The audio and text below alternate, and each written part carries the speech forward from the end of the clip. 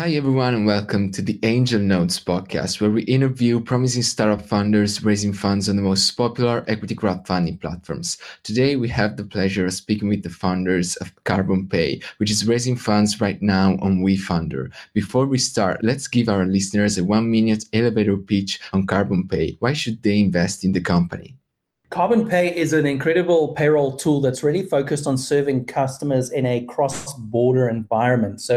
Our history is having worked in payroll services over the last 5 or 6 years in a number of different countries across 4 continents. And we have found the same payroll problems over and over again with the global providers, which really is that their systems provide nothing more than a storage house for payroll data, which gets passed to in-country partners for actual processing of gross to net calculations, where our system takes into account the rules of tax codes in different jurisdictions, so that by simply entering your data into our system, we can calculate a compliant payroll for our customers in an instant. And so they're able to have a single point login.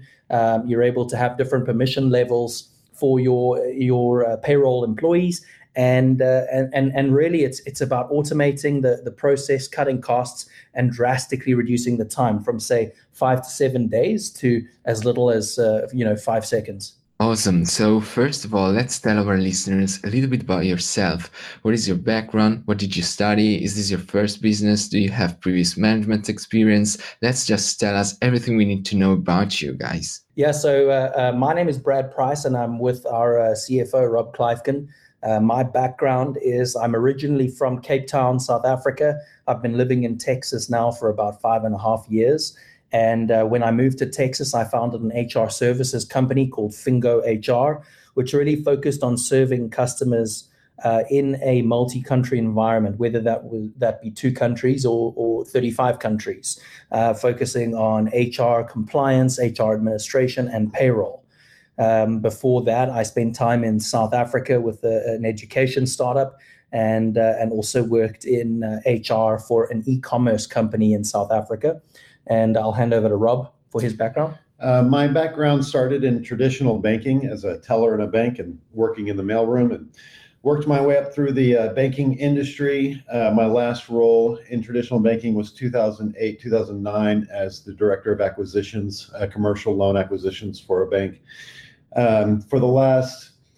Since then, I've been in investment banking. For the last 6 years or so of investment banking, my role has primarily been due diligence and dropping into portfolio companies as their CFO to right the ship, get them ready for capital raises, and then to implement the plan after the capital raise is complete. Awesome. So what inspired you to start this journey? How did you guys meet each other? Well, interestingly, Rob and I met through our realtor. Several years ago, my wife and I bought a house in Texas. We used a local realtor who was referred by a friend of ours. He actually became one of our first investors in CarbonPay. And at some point, he thought that Rob and I would be good connections for one another. And so he introduced the two of us. Awesome. So what exactly is CarbonPay? Let's make sure that all our listeners understand what CarbonPay is really about. Yeah, so our system is about helping companies to process their payroll in a cross-country environment. Because of the nature of our system, they can also use our system in one single country if that's where they operate. But primarily, we're building our software to remove some of the barriers that exist in a cross-border payroll environment. So the current scenario calls for, let's say a payroll service provider like ADP, and they provide you with access to a software system that allows you to get all of your data into their system using a couple of different complex form types and methods. They then go and send that data on. Let's say, for example, you're operating in 10 different countries. They will siphon off your country data and send it to 10 local in-country partners who will then process your payroll data according to the rules of the tax jurisdiction.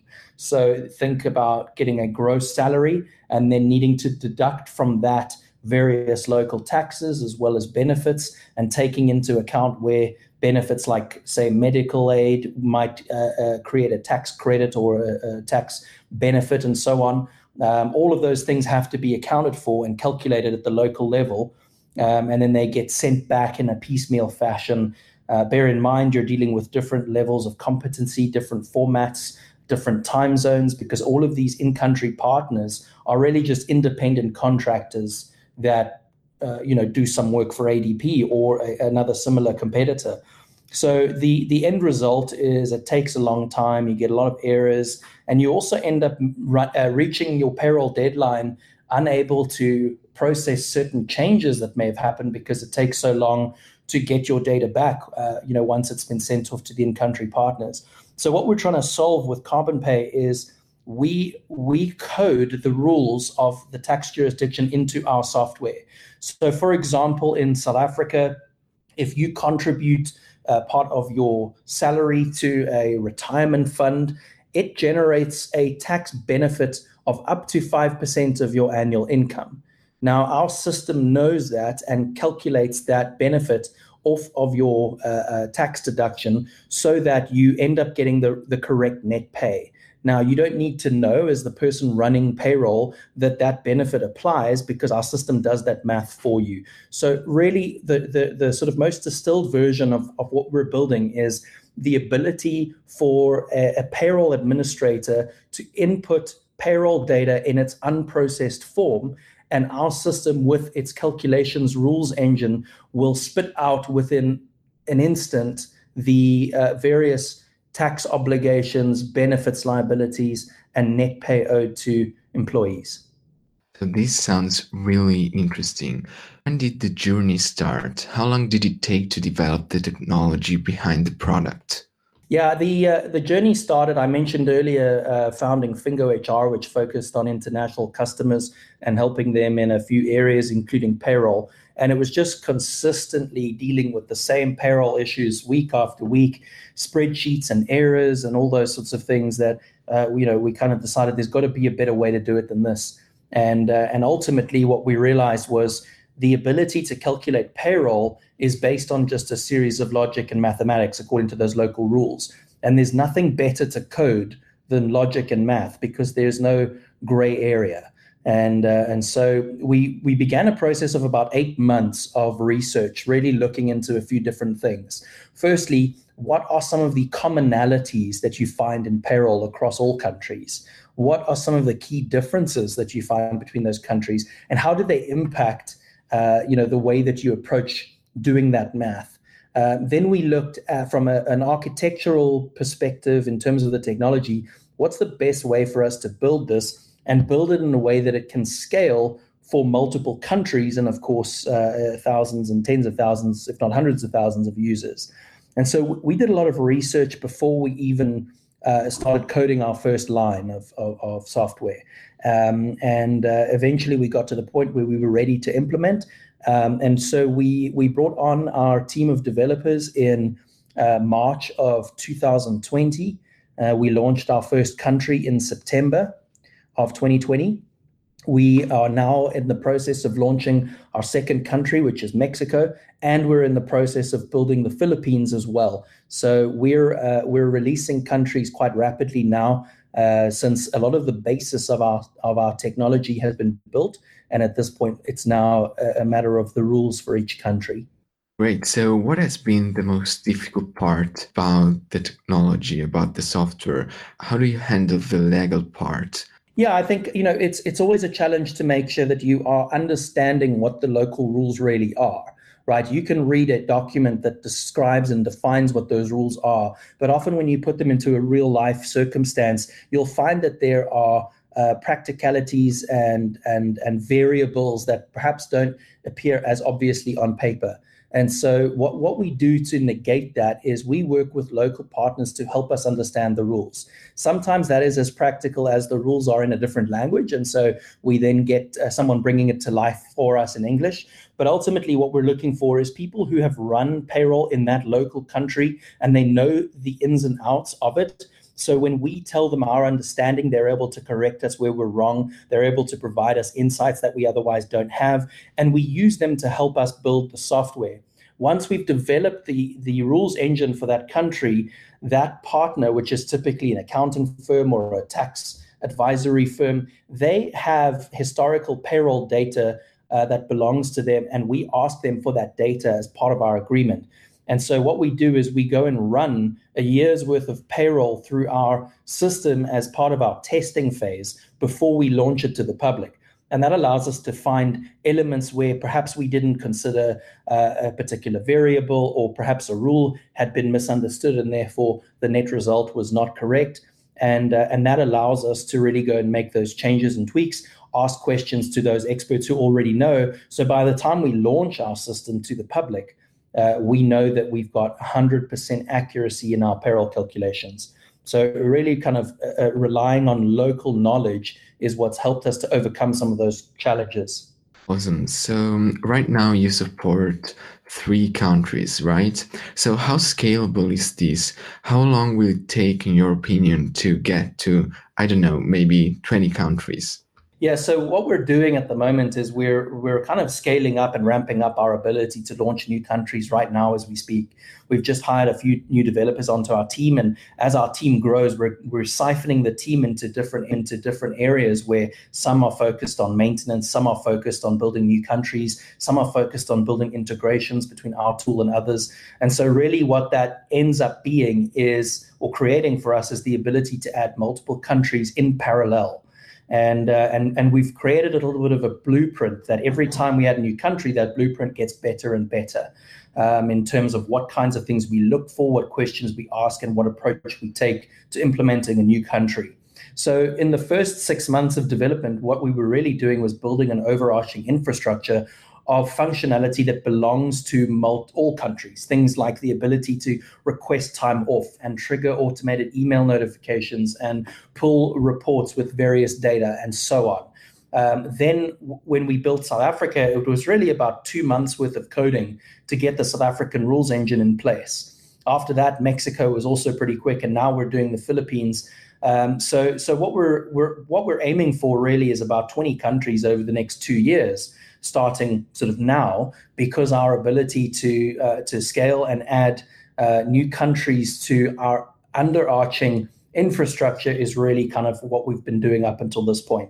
Great. So I'm curious, what are some of the reasons why, in your opinion, no one else come up with something similar before?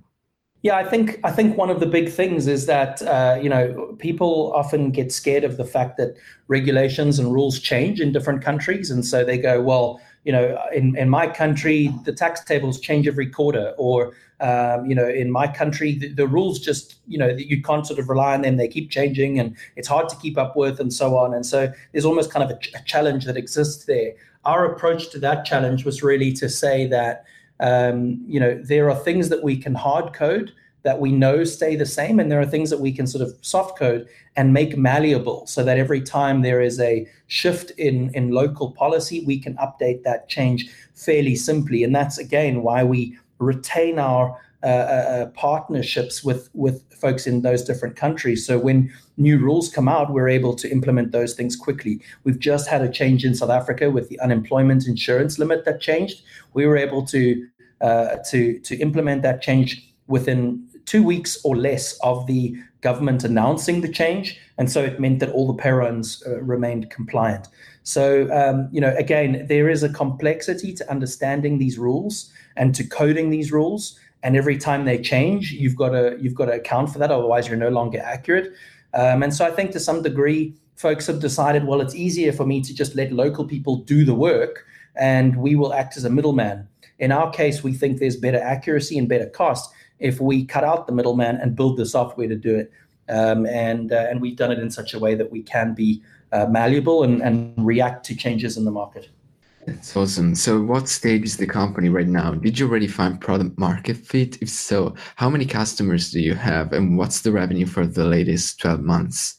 Yeah, I think from our perspective, product market fit is an interesting thing, because we typically anyone can use our software if they have employees. It doesn't have to be focused on an industrial sector or e-commerce or anything like that. As long as you have employees and you need to run a local compliant pay run, you can use our software.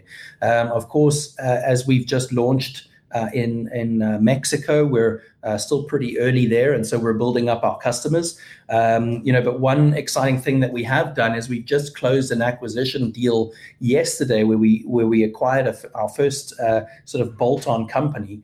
And what that company does is it's a time tracking tool. It enables employees to clock in and clock out for work when they work hourly shifts.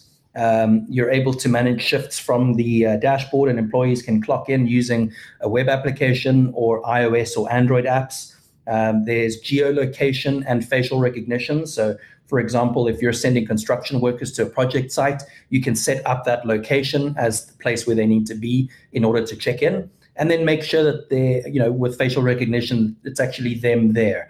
And then with an integration to CarbonPay, their hours that are worked can automatically get sent to their payslip for calculation so that you don't have to do a manual input or upload of their hours worked. So between CarbonPay and this new acquisition, we have customers in 20 countries at the moment, and we're generating revenues just above about $100,000 in annual recurring revenue.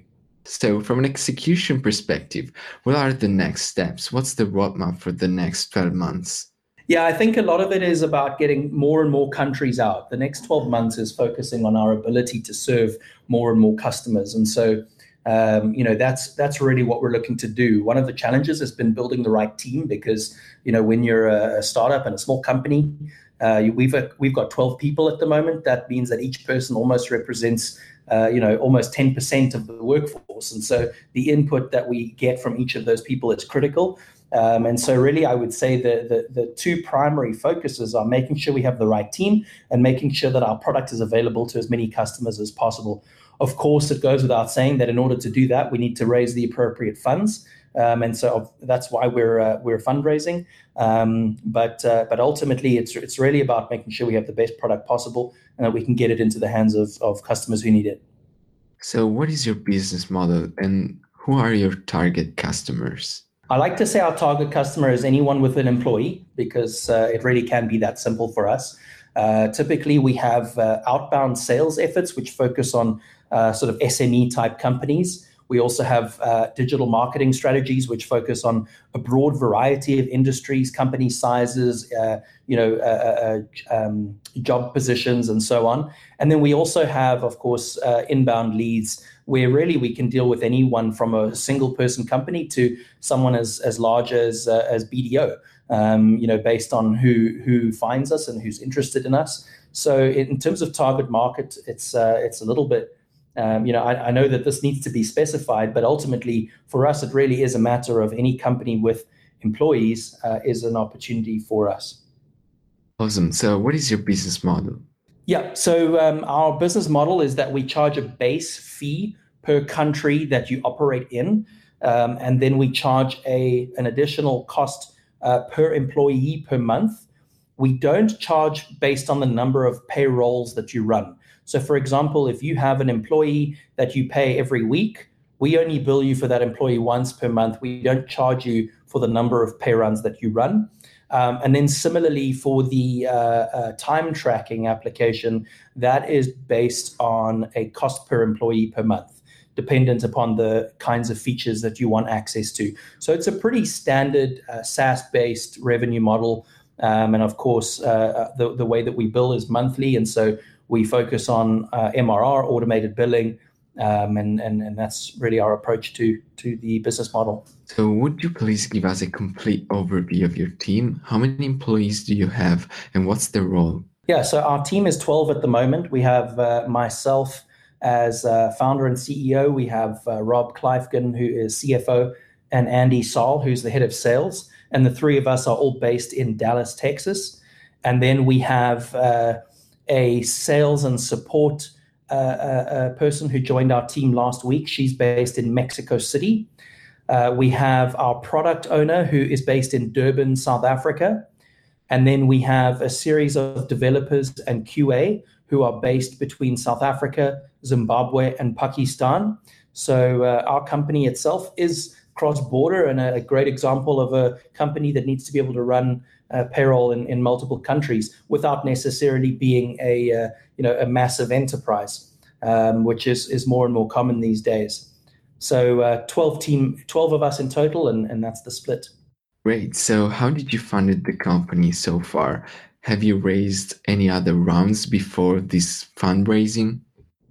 So our first round was completed in the first quarter of 2020. That was a friends and family round, raised 165,000 there. With that money, we developed the infrastructure and launched South Africa. In November, we launched a WeFunder campaign. To date, we're about 540,000 in the WeFunder campaign, and that's the extent of the funding so far. So a little over 700,000 in total funding.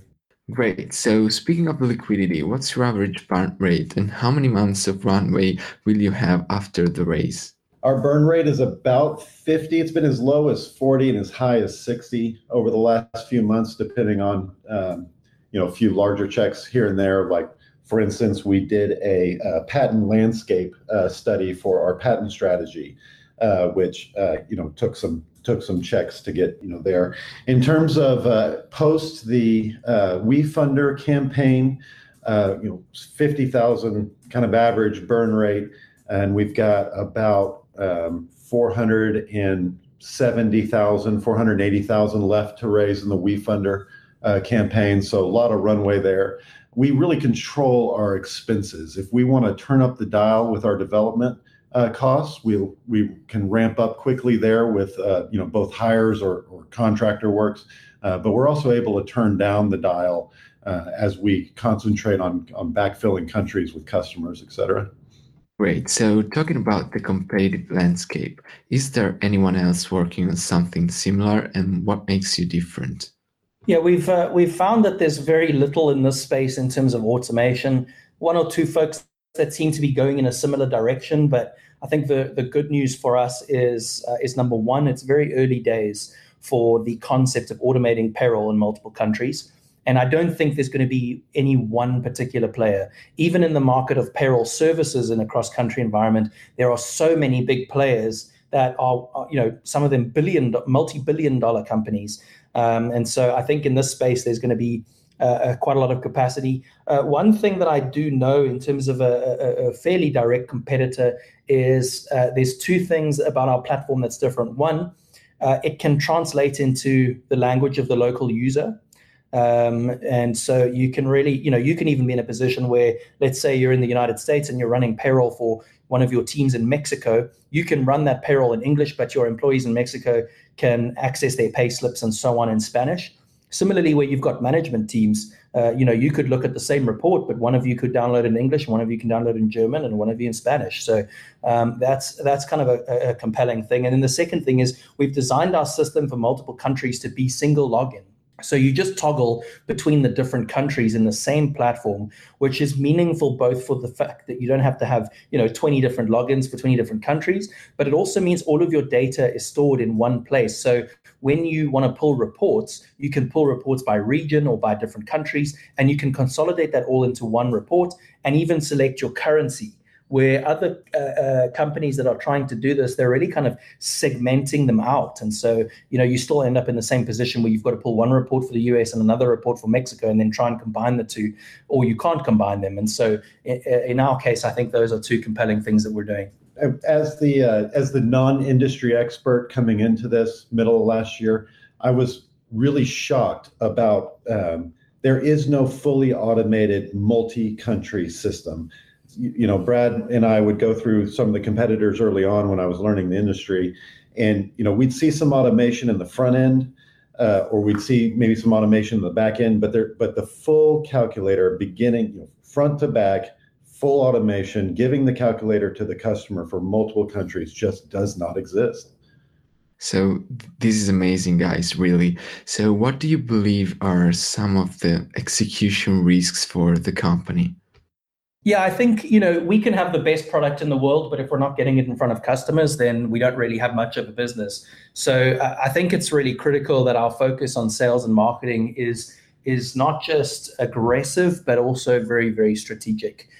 We need to make sure that the way, for example, we're pitching ourselves to enterprises and larger deals is in a way that is palatable for them. For example, those size companies don't tend to want to move from one system to another for all of their countries all at once. They tend to like to do things in phases. And so, our ability to kind of show that, to break down those barriers of entry, allowing them perhaps to test our system and run it in parallel and see the value that our system provides is critical, and making sure that we get that across to them is important. One of the things we have seen, which is a really good sign, is that, for some of the larger companies we've approached, we've sent them one simple email and they've responded within 24 hours. And sometimes we've had same week meetings, because the problem that we're solving is one that A, we understand, and B, is very real.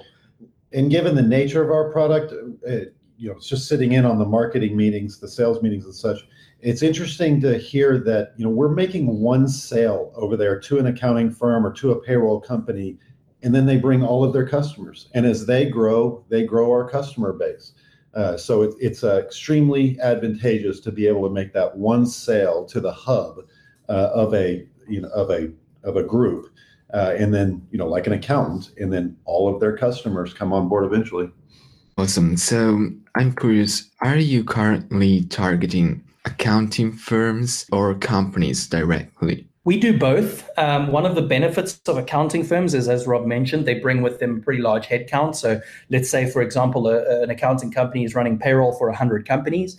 That means one sale for us, but 100 companies. Additionally, as that accounting firm grows, and they're focused on their sales efforts, we benefit from that growth as well. But we are also focused on getting individual companies, because there's a huge market there. Not everyone is working with accountants that run their payroll, and some of them have internal payroll teams and so on. So there really is a market for us in both environments, but we just didn't want to say, well, the accounting firms are already running payroll, so we'll just leave them alone. They've actually ended up being a really big opportunity for us. Okay, so that was the last question. Thank you for being here, guys. I'm sure all our listeners will be excited to check out your campaign on WeFunder. Well, we appreciate the time, and thanks for speaking with us. Yeah, it's wefunder.com/carbonpay. And we're just very excited for the opportunity to continue to grow this platform. The traction to date has been incredible. So we look forward to continuing the pace. Yeah, and I think probably also worth mentioning, we're soon going to be launching another WeFunder campaign for the acquisition that we just closed for that company. It's called Smart Clock, spelt with an X instead of an S. So kind of almost X Smart Clock, but pronounced Smart Clock. So you can look out for that in the next few weeks as well.